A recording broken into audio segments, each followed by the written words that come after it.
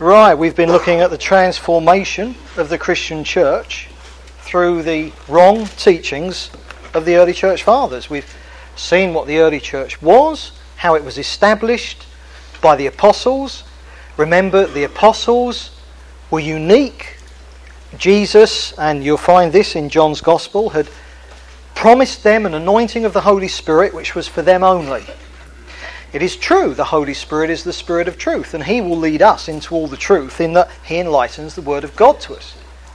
But what was quite unique in that promise to the apostles is that when Jesus said, look, He will, lead you into all truth, He will take what is of me and give it to you. The point was the apostles were going to receive from the Holy Spirit, after Jesus went back to heaven, all the teaching that He hadn't given them and that He wanted them yet to have, including all the teaching about the blueprint for the church. And remember Paul, who was an apostle born out of time. Where did Paul get his teaching from? Well, Paul tells us at one point he went to heaven. He got it from the Lord in heaven. He got it directly from Jesus. So when we look at the way that churches were set up in the New Testament period, in the apostolic period, we are seeing that churches were set up the same. Peppered throughout Paul's teachings are things like that. Things like this, as in all the churches of the saints. If anyone is disposed to be contentious, let him realise that we have no other practice. Things like that. You see, churches were planted to all be the same, and we've seen the basic constituents, what I've called the minimum requirements, if you like, to have a biblical church. And notice as well that I'm very careful in my terminology. Like many people, I do not speak of house churches, especially. Indeed, the only time I've used the phrase house church was when I was indicating that house churches can be totally unbiblical, the same as Baptist or Anglican churches. Because at their heart, they can be wrong in every aspect except that they meet in a house. I use the terminology of biblical church. Now, a biblical church will indeed be a house church. But there's more to being a house church, a biblical church, than merely meeting in houses. Now let's remind ourselves of this transformation, of exactly what happened through the early church fathers. We've seen that the foundational error that they introduced was to change the nature of leadership. They turned it into an hierarchy. They put a divide between leaders and led, so we had the clergy-laity thing. And of course this struck at the absolute heart of the church, because immediately the effect it had was to stop it from being a family and turned it into an organisation. And the organisational aspects of it grew and grew and grew, while the family aspects of it were all the time being cut back and back and back and back and back until they were completely gone. So it was this introduction of a hierarchical church government. It started off being priestly. But you can have an hierarchical church government that isn't priestly. Baptist pastor can say, no, I'm not a priest. He's standing up there acting like one, probably dressed like one. A lot of them have dog collars. They certainly do in England. But to all intents and purposes, it's the same.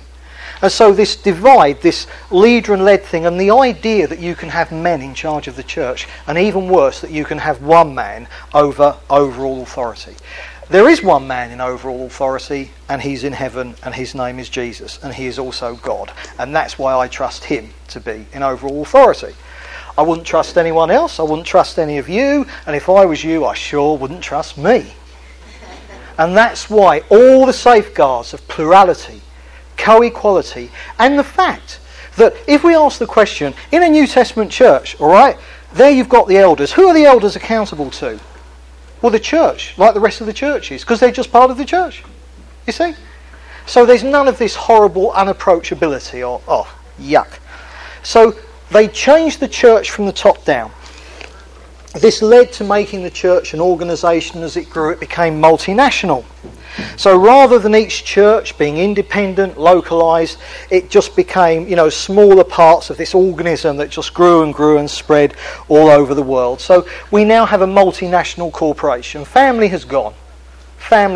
We started with family. Now you just join this institution, this corporation. You buy shares into it. It was called collections. Baptism, your very entry into the Christian church. I mean, if you really want to mess with family, mess with birth. Mess with birth. Get someone born wrong. See? It'll damage them so much they'll never be able to be part of a family properly. They messed with how you got born again. Because when you get born again, you should get baptised. Freely. Immediately. With that sense, I've become a Christian. Jesus has welcomed me. They mess with it, and in two ways. A probationary period first. So people began the Christian life on probation. They heard a gospel that Jesus freely forgives and it's grace. And then they said, right, prove your repentance, bud. They were put into a legalistic atmosphere from the word go. They were born again on the pretext of a gospel of grace, and then immediately they were treated as if they had to earn that ongoing salvation. The exact opposite. Then eventually that got dropped, or some people hung on to it, and then there was infant baptism. So now you didn't get born again at all, or you did when you were a baby. That church, as the New Testament envisaged it, is gone.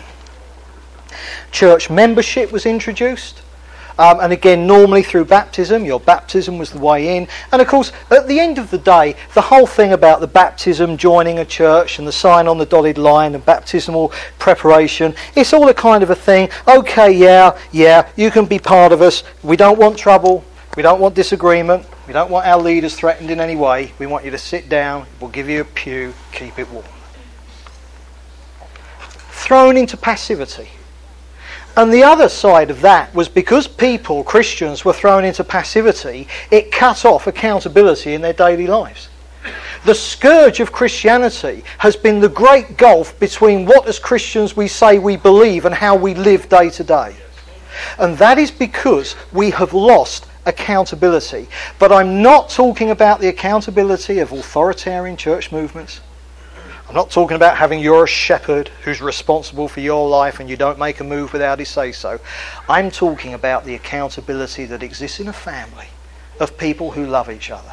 And part of God's plan, Blinder and I we have Bethany, and a part of our relationship with her is that here and there we have to correct her, we have to teach her, we have to train her.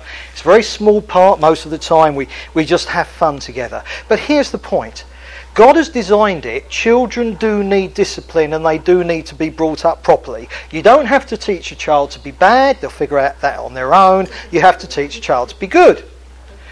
But God puts them in a situation so that the people doing it are the people who love them. You see? Correction, discipling is in an atmosphere of one, unconditional love, and two, where you are being discipled amongst a group of people who are all your peers. They are not your superiors. You see the difference? So it's just like family. Everything God does is family. And a church is a family so that people get born again, they become little babes in Christ, and they grow up so that they're discipled, they're taught, they're nurtured, they're corrected, and it's all done in a family. The early church fathers destroyed that.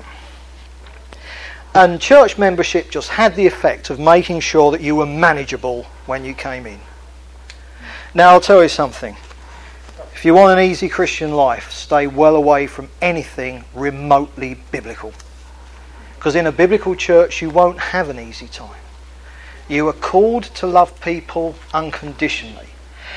There is a time, sadly, for church discipline. There can be a time for the ending of a relationship until such time as someone changes. But most of it, that's extreme. Most of it is you just think, oh good grief, how much longer do we have to put up with this? And when you think that, the Lord says, no, I've brought them along not so you can disapprove of them, but because I'm using them to show you what I've still got to do in you. Now start loving them unconditionally. So if you want an easy ride, stay away from biblical churches. I do not recommend them in the slightest.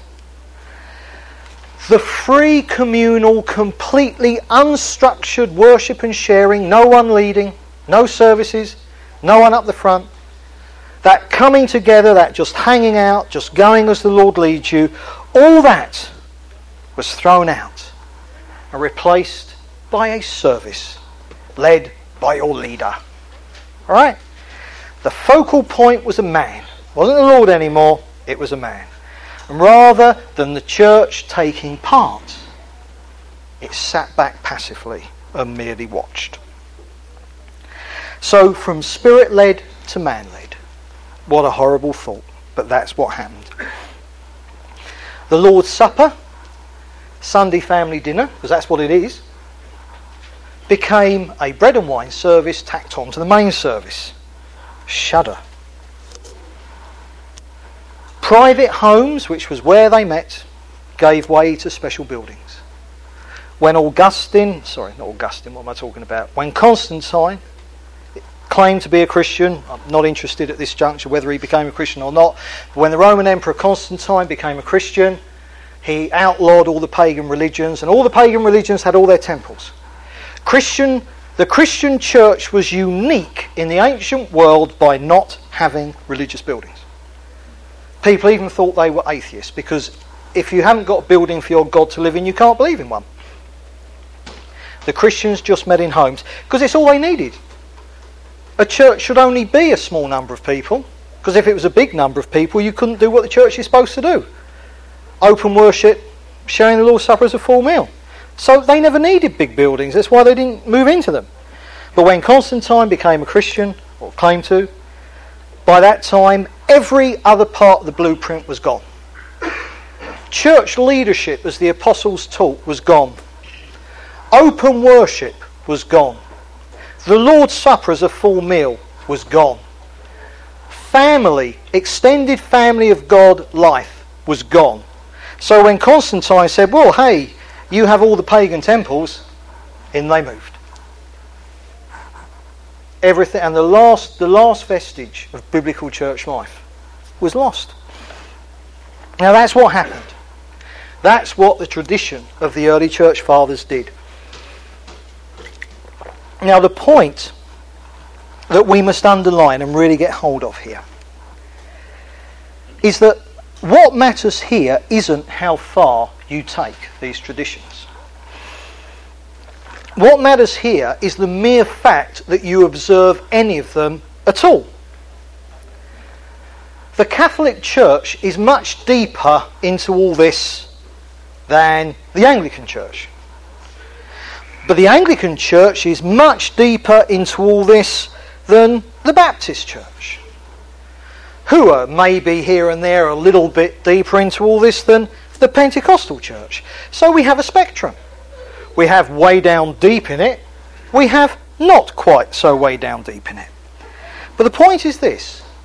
Whether you're talking about the Catholic Church at right the other end of the extreme end of the spectrum, or whether you're looking at, say, a Southern Baptist Church at more this end of the spectrum, what I want you to realise is they are all going against the Bible at every point of the biblical blueprint. What's the opposite of coming together on the Lord's Day in a house? Not coming together on the Lord's Day in a house? Now, whether you're not coming together for Lord's Day in a house in a Catholic church or a Baptist sanctuary, what's the difference? What's the difference? It's not a family gathering. What's the opposite of having open, spirit-led worship with all free to take part? Indeed, so that Paul expected and wanted everyone to take part. What's the difference? What's the opposite of that? Having a service.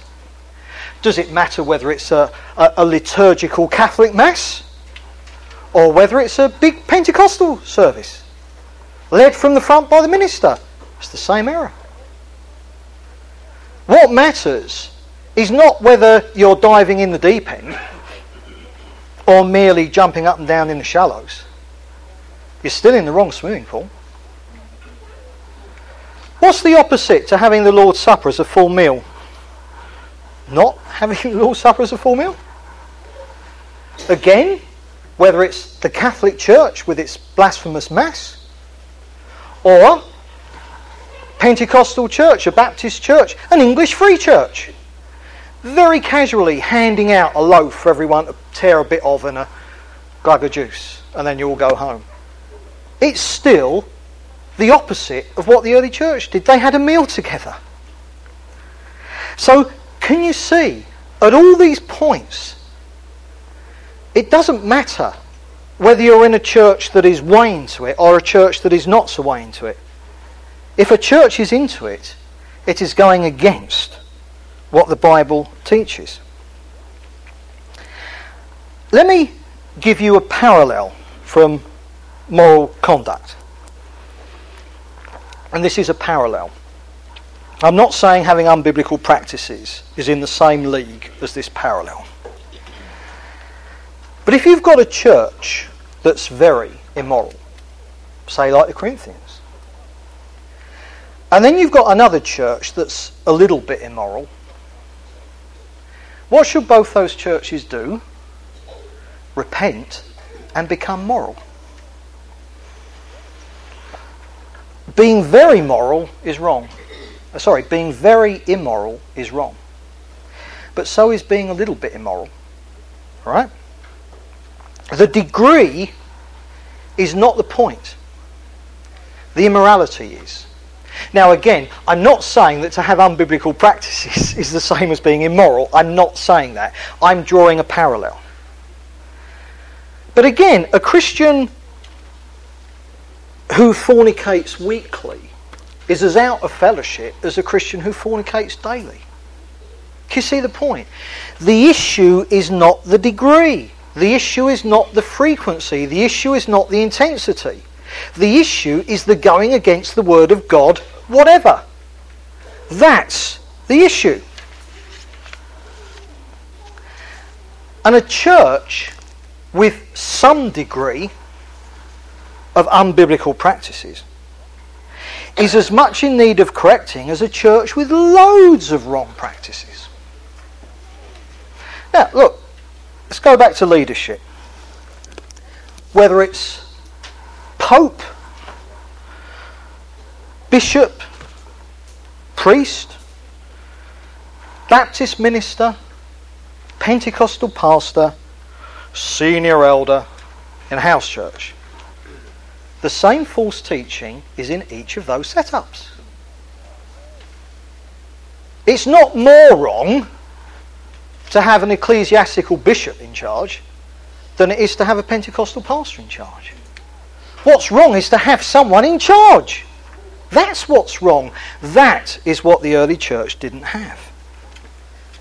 Why? To reduce the chances of deception. What did we see with the early church fathers? They went against that. It's rather like they said, hey, look, here's a car. It's got airbags. Wow, it's got seat belts. Hey, it's got ABS braking. It's got all these safety features built in. Wow. I don't want that. I want this wrecker over here with no safety features built in. And then they get in it and have a crash. Now, the rules, the teaching in the Bible about leadership had all the safety features built in to protect against the eventuality of deception. The early church fathers disconnected the airbag. They cut the seat belts out. They disconnected the ABS braking. They removed all the safeguards and they put in their place an hierarchical system. What happened? Mass deception. You see? They ignored the safety measures built into the apostles' teaching and they paid the price because what they were being protected from happened to them and deception flourished. When the Bible teaches something, there are 100 ways to go against it. There are more ways than that to go against some things. What matters is not how you go against what the Bible says. The issue here is why are you going against what the Bible says? That is the issue. And the tragedy is the Christian church has spent 1900 years dividing off and fighting each other over which alternative to apostolic tradition is the best. There should have been no alternative to apostolic tradition. It is what the Bible taught. And if we had stuck to it, oh, how different church history would have been. But we can't do anything about the past. But our responsibility is what we do when we leave here today. So the thing is to go with unbiblical church traditions is wrong. It is to participate in things that go against the Word of God. A church either has or is moving towards plural, co-equal, male, non-hierarchical, homegrown eldership, or it has a different method of government. Doesn't matter what the different method is, it's against what the Bible teaches. Our alternative to God's will is not the point. How dare we think we can have one? If I said to you, hey, I really think that Paul got some things wrong. I've come up with much better ideas. Well, you'd probably put me in a straitjacket and toss me into the street, and I wouldn't blame you. So why do you follow the teaching of the early church fathers then? Aren't they just human like me? See? You can't say that is unbiblical in that instance. We're not going to have anything to do with it. That's wrong, and you're arrogant to teach it.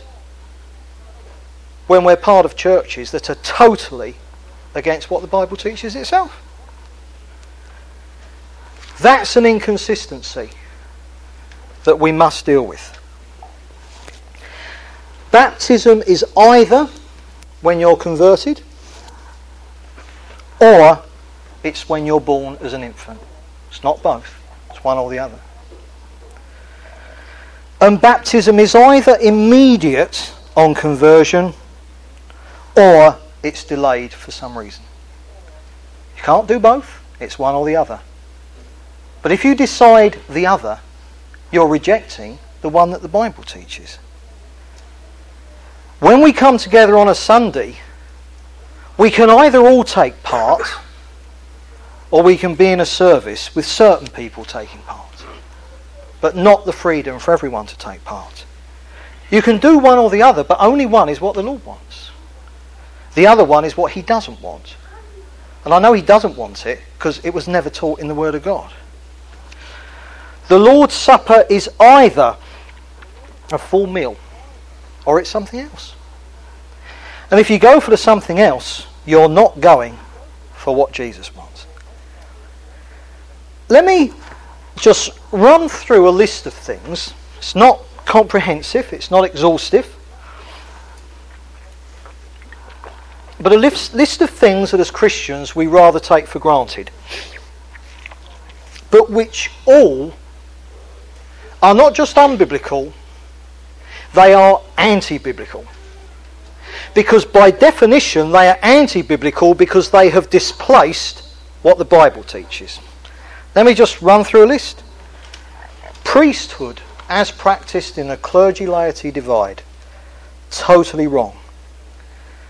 Special dress, dog collars, clerical vestments, special titles, Reverend so-and-so, Right Reverend so-and-so, Very, very Reverend so-and-so, His Holiness.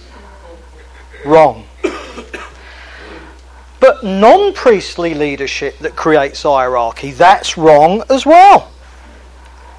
Anything with one man at the top, whether locally or nationally. Anything that embraces a stand-apart authority, that is an authority of position. Indeed, you do not have to be a leader in a church that believes in priests to stand there in your clerical garb, your special clothes. You're still a reverend. You're still Pastor so-and-so. Completely wrong.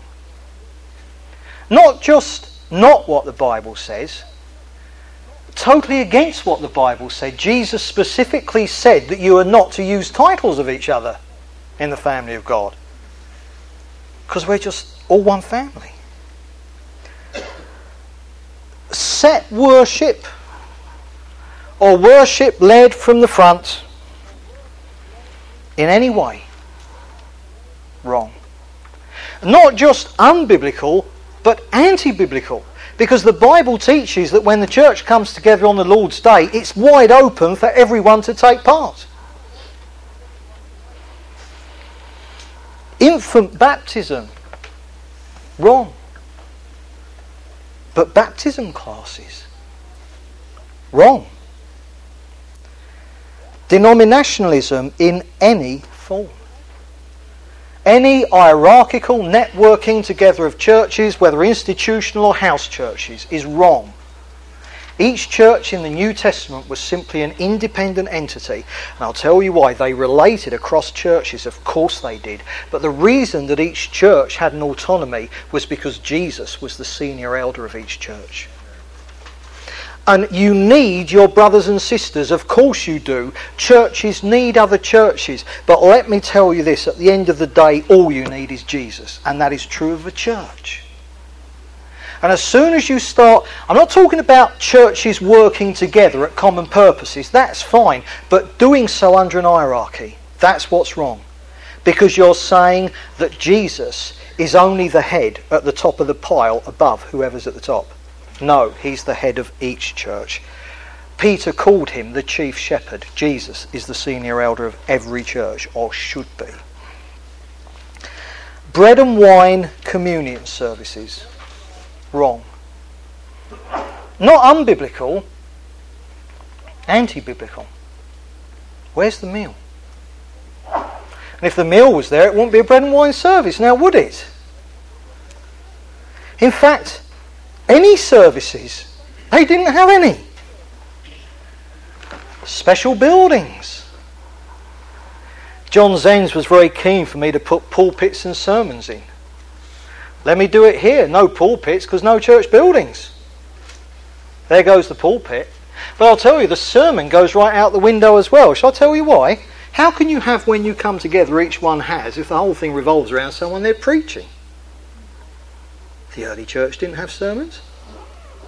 That's not to say there wasn't a time for lecture format teaching such as we're doing here now. But this is not a church meeting. This is not a Lord's Day meeting. We are not a local church. We're a gathering of the wider body of Christ, and in that sense we're the church. But the point is, on the Sundays when the churches came together, each person was supposed to take part. Imagine the idea of someone coming and saying, right, okay, the Lord's going to speak through me only today. That's the very thing that Paul's teaching in Corinth was going against. So what do you mean the Lord's just going to talk through you? The Lord will talk through his body. Okay? So any services. So there goes the sermon. Any form of church membership, signing on the dotted line, and just no way. Kind of the covenant forms. We're going to need your money. I'll tell you the tragedy of the modern church. This might well have been true of the church in the past. I don't know. My main experiences of the church now. The church, at every point, has stood on its head with these false teachings.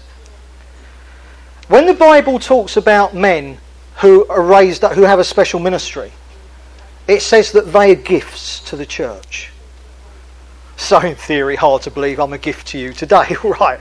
But the point is, I'm supposed to be here for your benefit, right? But what we've done today is we have men with the ministry. And churches exist for their benefit. The plebs in the pews are the ones providing the money to make those men richer and more famous and more influential. And don't say that's not true, because if it isn't true, why does everyone do it like that? When was the last time you met a pastor of any church who, when they moved on, it was to a tiny one from a big one? Why is it always to an even bigger one? And this is what we've reversed everything. And of course the point is the church collection is the way they get the money to do what they're trying to do. Can I tell you something staggering? The early church didn't take collections for itself. There's no tithing. Nothing was passed round. Collections were taken by churches, but only for the benefit of other people, never for themselves. I'll tell you something else about people in full-time ministry in the church as well. Under the apostolic blueprint, they were free. They didn't cost anything. They didn't charge. They were free at the point of delivery. Paul condemned people who peddle God's word. I have no salary. I do nothing to get money. You know, if I'm asked to go somewhere, I just go. If that means buying a ticket to America, I just go. Now, how the Lord, that's entirely up to him, but the point is ministries are free. I'm not salaried. When it was put to me about coming here, I didn't say, well, of course, I'm going to at least know that you're going to cover the airfare. Nothing. Just, it was right and I came. And if I left Seattle and hadn't received anything and ended up paying for the whole thing myself, it would be a joy. And God will provide, because I pray to him. I wonder how many churches, how many ministries could survive if they lived by faith, as they should. I don't mean live by faith and prayer letters. I don't mean faith and hints. I don't mean faith and collections. I've never sent out prayer letters. I've never asked for money. I've never arranged expenses. I've never said, well, I'm going to need this, that and the other. I've just gone. And Belinda and I pray that the Lord will provide, and he does in marvellous ways. But can you imagine how many churches would survive? We'd soon find out which ministries the Lord was backing then, wouldn't we? Religious buildings, places of worship, churches. What does the word church mean? The Greek word is ekklesia. It means a group of citizens called out together to make decisions. That was the origin of the word. But we call churches buildings. You know, I mean, you know, what's it like sitting over there on that helicopter? Oh no, it's a chair. Well, so why call it a helicopter? Yeah. You know, what? Hi, come and meet my Tyrannosaurus Rex. It's a dog. Oh, so? I'll use what word I like. It's ridiculous. We even mess with the language. We talk about buildings as if they're churches. It's a nonsense. So therefore, why? Why, oh why, do we hang on to it all? Let's let go of it. That's the challenge. But you see, we've got to get over this thing, this nagging thing all the time, that somehow all the wrong way of doing church, or I'm saying it's the wrong way, got to get over this thing about, well, you know, the Lord's somehow in it.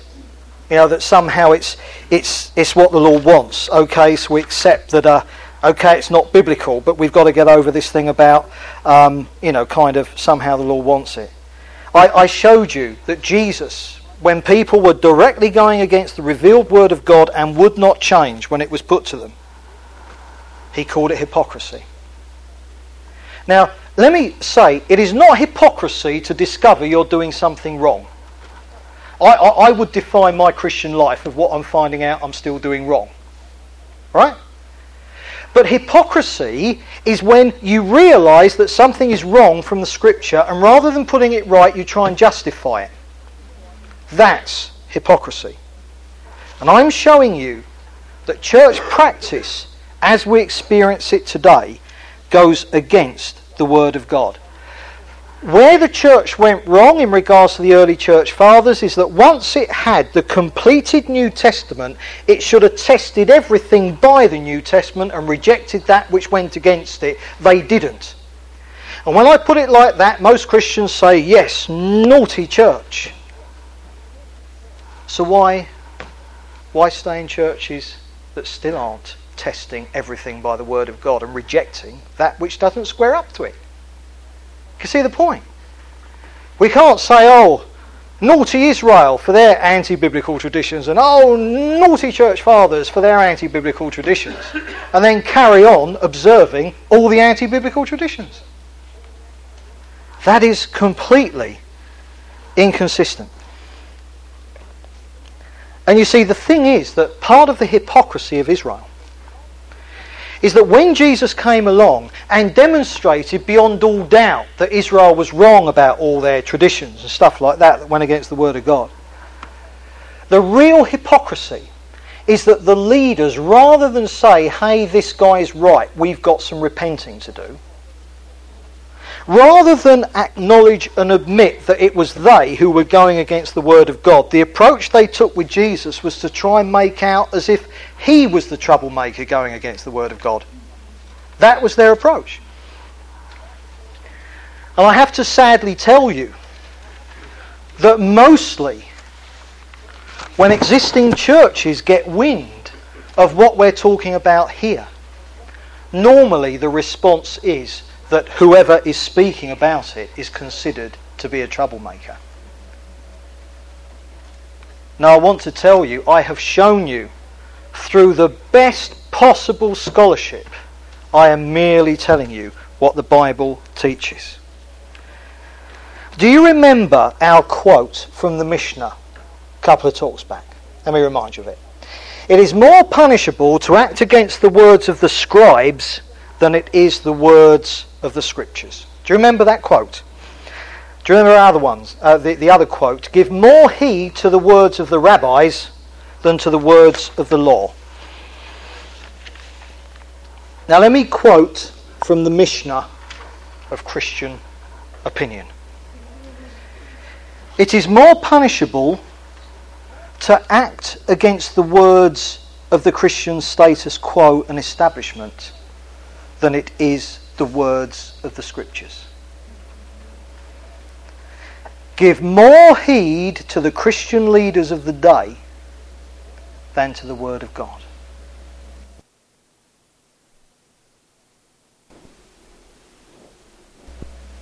That's where we're at.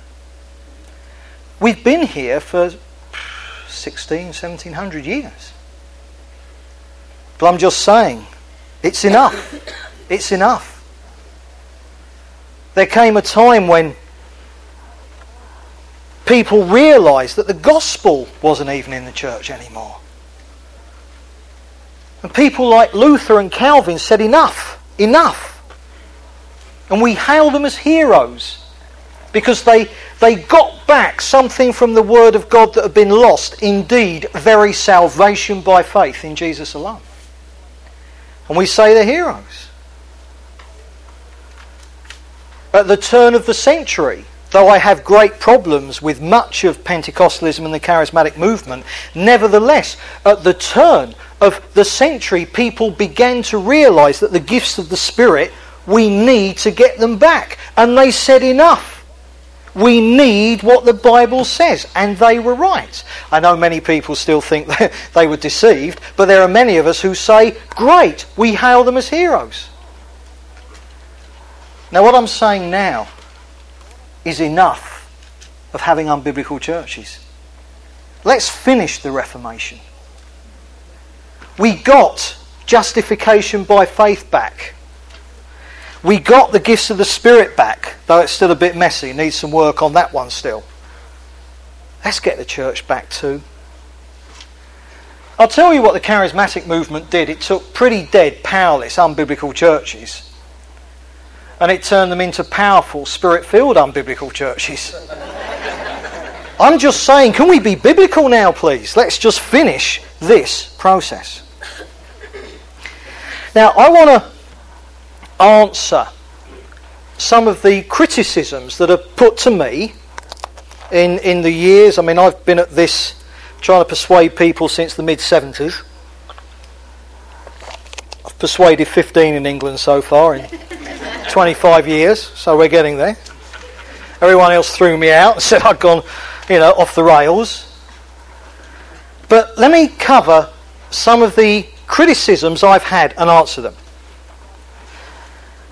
This is a big one. Well, Beresford, God blesses these so-called deceptions. I mean, God blesses these so-called unbiblical churches. Well, let me answer that. Of course he does.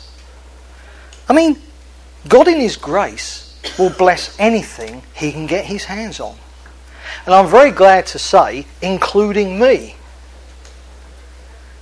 Because the fact that God is a God of grace, and the fact that we've got Romans 28 there, in everything God works together for good to them that love him and according to his purposes, means that if we didn't have a God of grace, it would mean that God would only bless me when I was fully in order with him. I'd never get blessed. The definition of the grace of God is overcoming abounding sin. And if God wasn't a God of grace, none of us would be saved. So of course God blesses unbiblical churches. He will bless whatever he can get his hand on. And he will bless his people because he loves us. But look, this thing about God blesses unbiblical churches, he does, but listen to this. God spoke through a donkey to Balaam. But I'm not going to start bringing a mule to the Lord's Day meeting to see if prophecy increases. Indeed. God, in his grace and mercy, will use anything he can get his hands on. But we must understand that Scripture is clear that everything must be tested by Scripture. The final authority is not, is this person or is this thing being blessed? The question is never, does it work? The question is it biblical? I can look back on things and shenanigans in my Christian life that God has really blessed, and as I look back from a vantage of being a little bit older in the Lord, I shudder with horror at the sort of stuff I've got up to sometimes. But God has blessed it.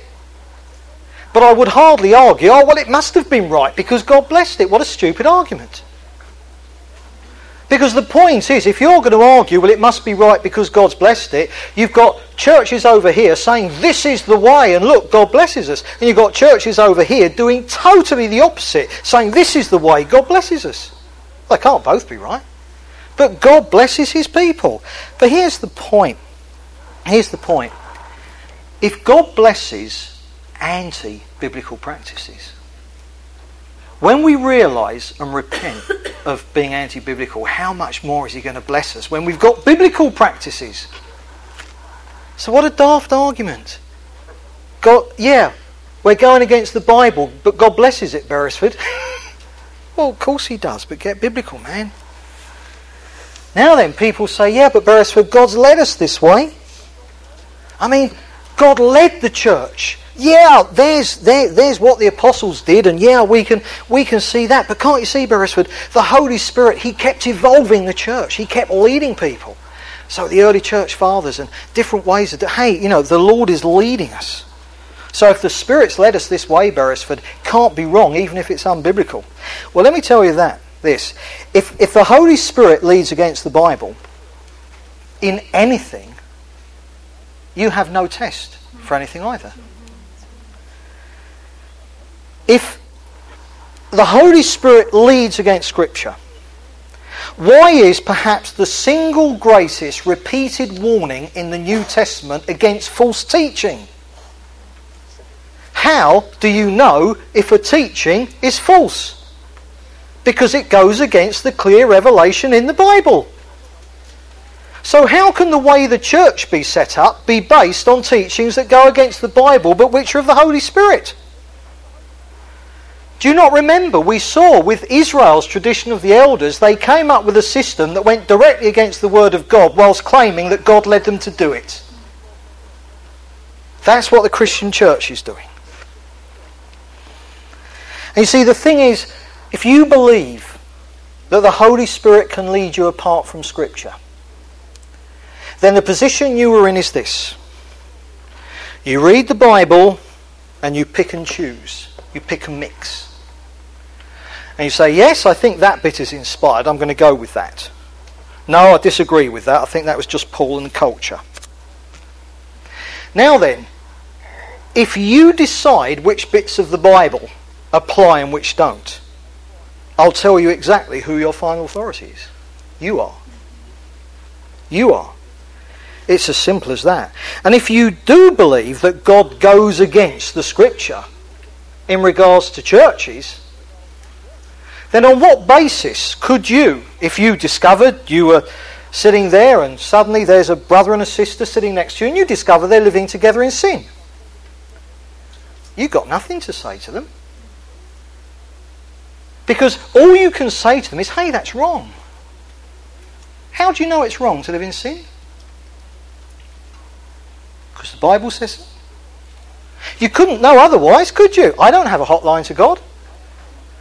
We only know that immorality is wrong because the Bible says so. So if you have Christians in sexual immorality and you say, that's wrong, that's what I mean it's wrong, I'm at peace about it. The Lord led us to move in. Hey, we're so happy.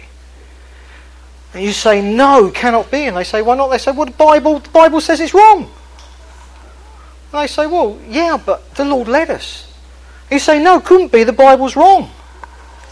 And they say, well, the Bible teaches that the Lord's Supper should be a full meal. Here we are about to have bread and wine. Do you see what I mean? You can't say, hey, the Bible says it, therefore that is it in some things, and make excuses in regards to other things. If the Bible says it, it is God's word. So this thing about God inspired these traditions, no, he didn't. They go against the word of God. He could not possibly have inspired them. God never leads against the teaching of Scripture. Now then, a third thing that people say to me is, oh, yeah, but Beresford, you can make the Bible say what you like, can't you? Well, if that's true, let's all ceremoniously tear our Bibles up now, throw them away and go and find pizza or something. You can make the Bible say exactly what you like? That's bunkum. I have shown you that the best scholarship available is totally clear about what the Bible says about all these things. It's an excuse. It's an excuse. It's smokescreen.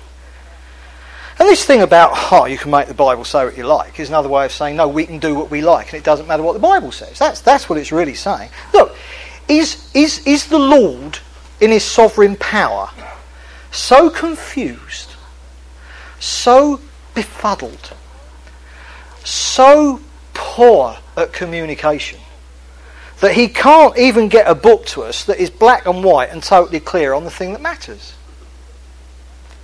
But again, I say, as we've seen, no scholar doubts that what I've said to you is absolutely true.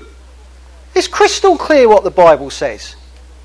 The issue is whether or not we're prepared to do it.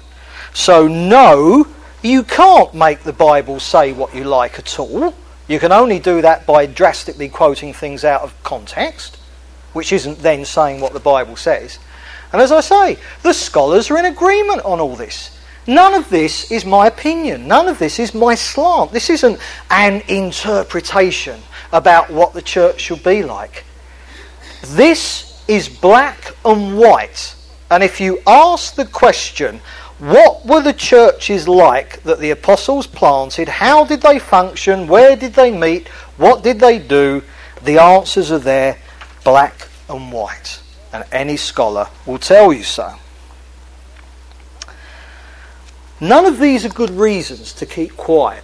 They're all given to me to say, Beresford, look, stop teaching all this stuff. I've had people say, oh, Beresford, you have such a, an okay Bible teaching ministry. Why have you gone and spoilt it by doing all this? And I say, well, because I've got a Bible teaching ministry. I mean, what do you want? The Quran? This is what the Bible says. It is what I'm supposed to be teaching. All these are excuses. Now, let me make something very, very clear. The basis of our fellowship together as believers is that we're following Jesus. That is the basis of our fellowship together. The basis of our fellowship together is not agreement on secondary matters to that. And however important I believe how you do church is, in fact I would say it's probably the second most important thing in the universe, following Jesus is the first. But nevertheless, it is secondary to being a child of God. And on that level, I couldn't give a monkey's what church you're part of. You're my brother, you're my sister. We can have fellowship together. And not just to argue about church either. And let me make it very, very clear. On these issues, we fall out with no one. And I can honestly say, I have never fallen out with anyone over these issues. Sadly, many Christians have withdrawn from fellowship with me. And that saddens me. That saddens me. but for those who have an open heart. I've had wonderful friendships with believers in the Catholic Church. Even though I believe the Catholic Church is as deceived as you can get, if I find a believer in the Catholic Church, they're my brother and sister. And I'm not just going to spend time trying to rescue them from the Catholic Church. We have far more in common in Jesus than we disagree on matters of church. But that doesn't change the fact that this is still something that must be put across to people. But I'm not going to fall out with anyone, and that's important. Sometimes people have said, yeah, but Beresford, okay, I've come out of churches and I'm part of something a bit more biblical. And I say, but Beresford, what do I do about the people in the church I left? And I say, what do you mean, what do you do about it? You carry on as normal, don't you? I mean, you visit other churches, can't you? I mean, just because maybe you leave one church doesn't mean you can't have fellowship with the people in it. There's no question, of saying, not having anything to do with believers in unbiblical churches. I've told you what the Bible says about church now, and if you don't go home and do it, I don't want to have fellowship with you. No, it's not that at all. We're just saying, nevertheless, this is tremendously important. Now, another thing that has been put to me, and in fact once, I would have said amen to this, so this was exactly where I was in the early years of my Christian life, but this whole thing about press, we've got to renew the churches from the inside. Don't come out, don't start new churches, we've got to renew churches from the inside, so stay in there, change them from the inside, make them biblical from the inside. Now that's what I used to believe. The problem is that I realised eventually that I'm back to trying to make a triangle have four sides. You cannot.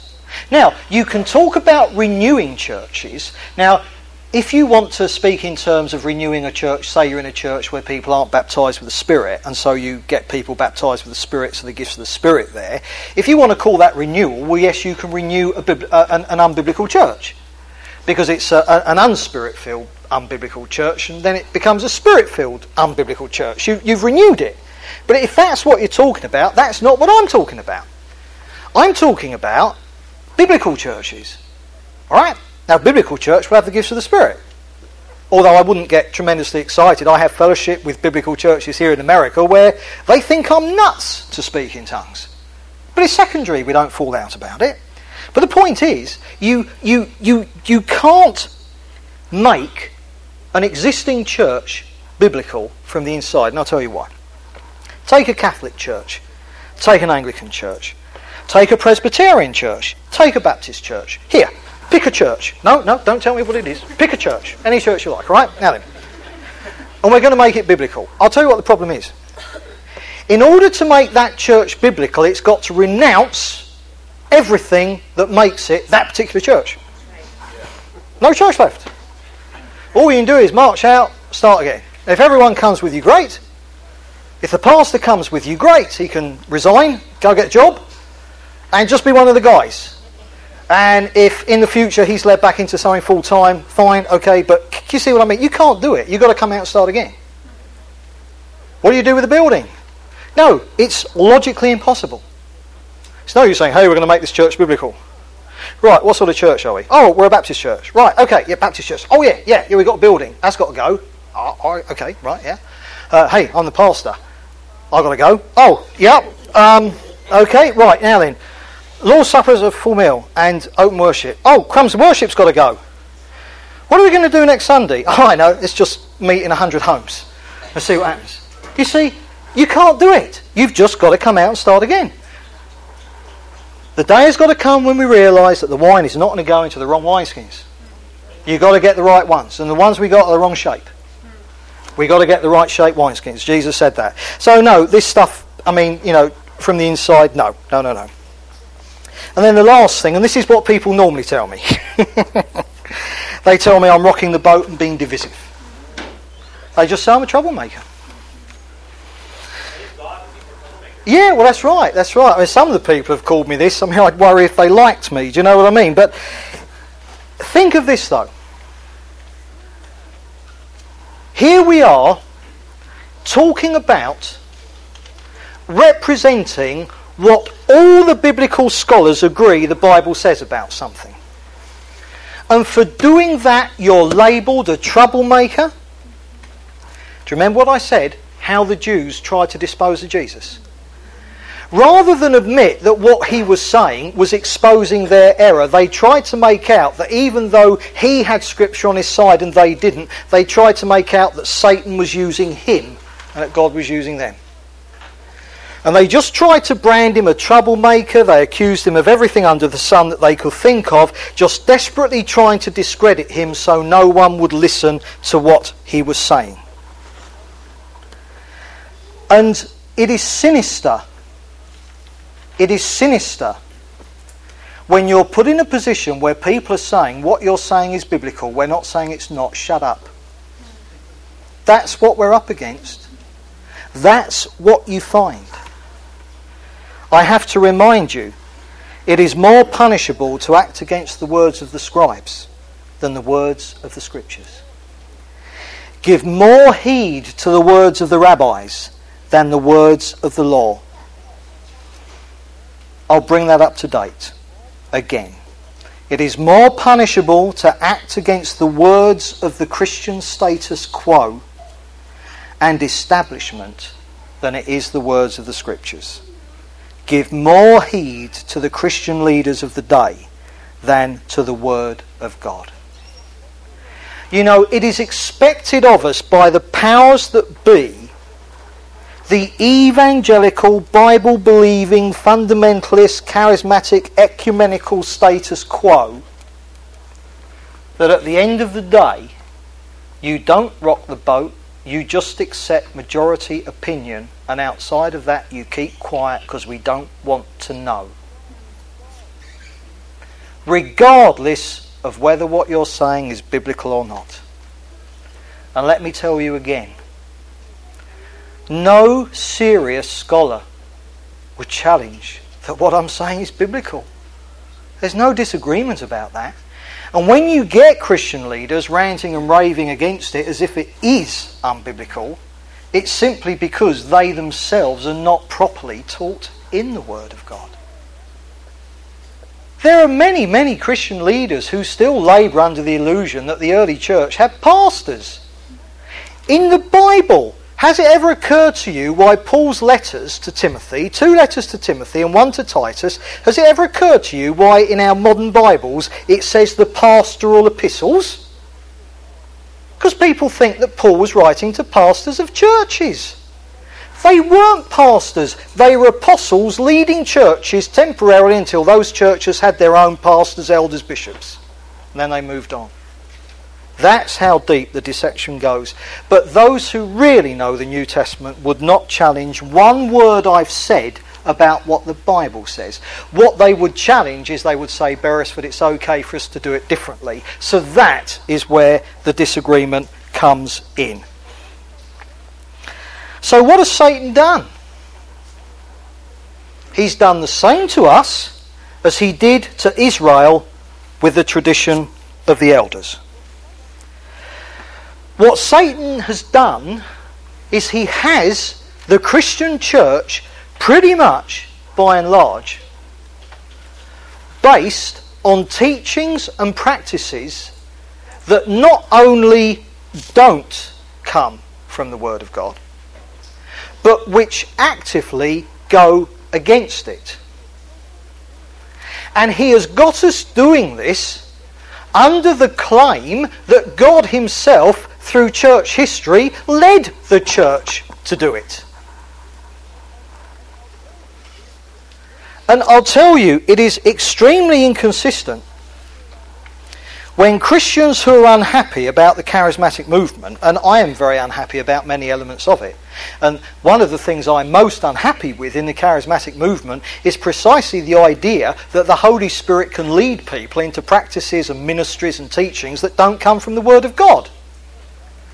And I'll tell you, across America and across Britain and probably across the rest of the world, there are leaders of churches who don't believe in the charismatic movement, who rail against it because it claims to have inspiration and leading from God that goes against the Bible, and they condemn it.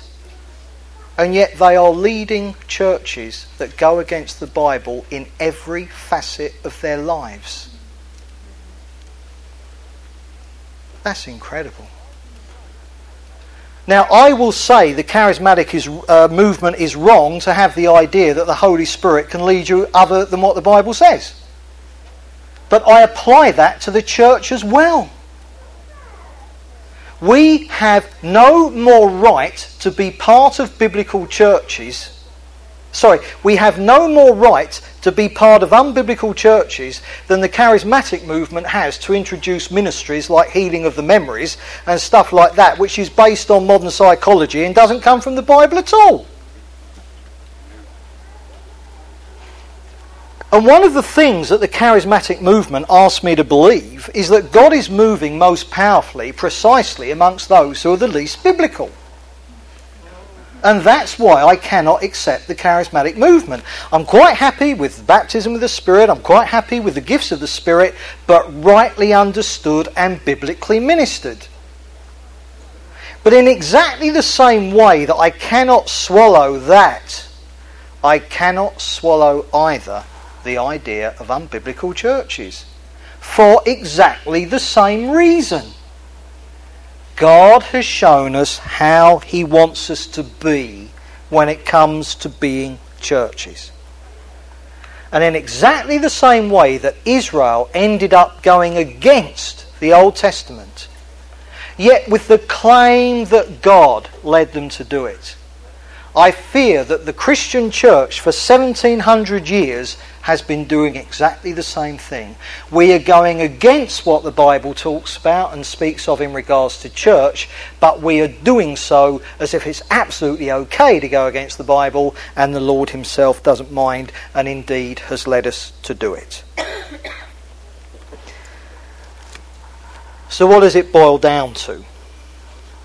What really matters, I suppose, is what people do now they've heard this. I'd be the first to say I've put you in a very difficult situation. Because for those of you who didn't realise all this, the Lord didn't hold you responsible for it. But now you know. Now you know. When you did your unbiblical thing last Sunday in the name of Jesus, you did so sincerely believing that He was pleased with it. And with your sincerity and with the fact that you were doing it unto Him, He was pleased. But He didn't like what you were doing. But He didn't hold you accountable for that, because the chances are it would have never occurred to you in a million years that there was anything unbiblical with your church setup, whatever it is. Tragedy is, well, it's not a tragedy, it's a wonderful opportunity. But now you know. Now you know. And now the Lord does hold you responsible. I don't ask you to accept one word of what I say because I've said it. Indeed, I would ask you, go from here and do your best to cut me out of the picture entirely. Your only interest is to ascertain, is what I've said correct? Right? That's all I'm interested in. And then forget about me. But you've got to struggle with, wow, I think he's pretty much shown us that he is right, and not because it's me. You see, the point is I've just shown you that all the scholars are agreed. So this isn't some new revelation that I'm claiming. The Christian scholars have known it throughout church history. I'm just saying, let's do it. Let's go back to the scriptures we started off with. Go to 1 Corinthians 11. 1 Corinthians 11. And I'm going to read verse 2. Paul says, I praise you for remembering me in everything and holding to the traditions just as I pass them on to you. Now I've shown you not just what those traditions are. I've shown you that all the Bible scholars know what those traditions are as well. What those traditions are is not in question. What's in question is whether or not we do what Paul said or whether we do something else. Go to 2 Thessalonians.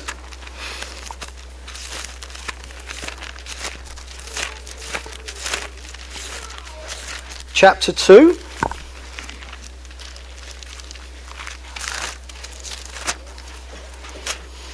And verse 15. So then, brothers, stand firm and hold to the traditions we passed on to you, whether by word of mouth or by letter. Now, whereas all that covers far more than how you do church, it also covers how you do church. And in regards to church, I'm sure in the rest of your Christian lives you are indeed holding to the traditions that Paul taught. I'm talking about in regards to our churches. Now let me tell you, I can stand here and before God and before man, I can say to you, in regards to what a church is, I and my brothers and sisters who are part of the same church, we are doing this. We are standing firm and holding to the traditions that Paul passed on in regards to what church is. Can you say that? If you can't, then there's something here that needs looking at, and very, very radically. Go to John 14.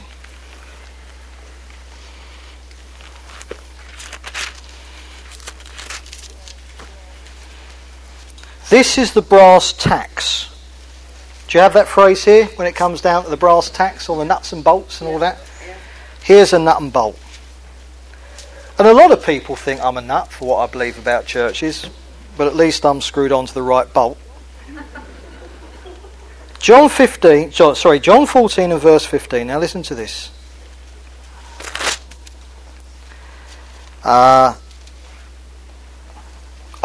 John 14 and verse 15. I was in the wrong chapter there.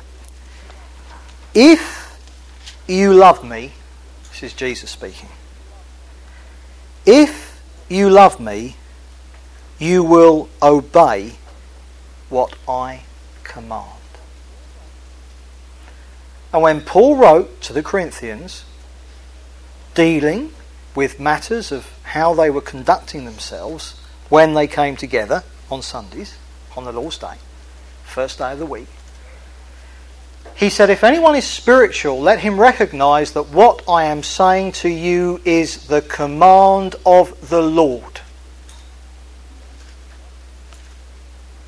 If you love me, you will obey my commandments. Now, I'm no prophet. I hear the Lord sometimes and get it right. More often I get it wrong. But years ago the Lord gave me what I believe is a word of prophecy. And it's a word of prophecy that I know He wants me to give to anyone present on the right occasions when I'm addressing these things. You test it, don't take anything from me. But I believe I've heard the Lord say it. I believe there are other people who have heard it from the Lord, and all I can do is pass it on. But Jesus is saying, give me back my church. That's what He's saying. It's His church. And I'm saying, let's give it back to Him. I'll end it there. For more information, contact the Chigwell Christian Fellowship on our website at www.house-church.org.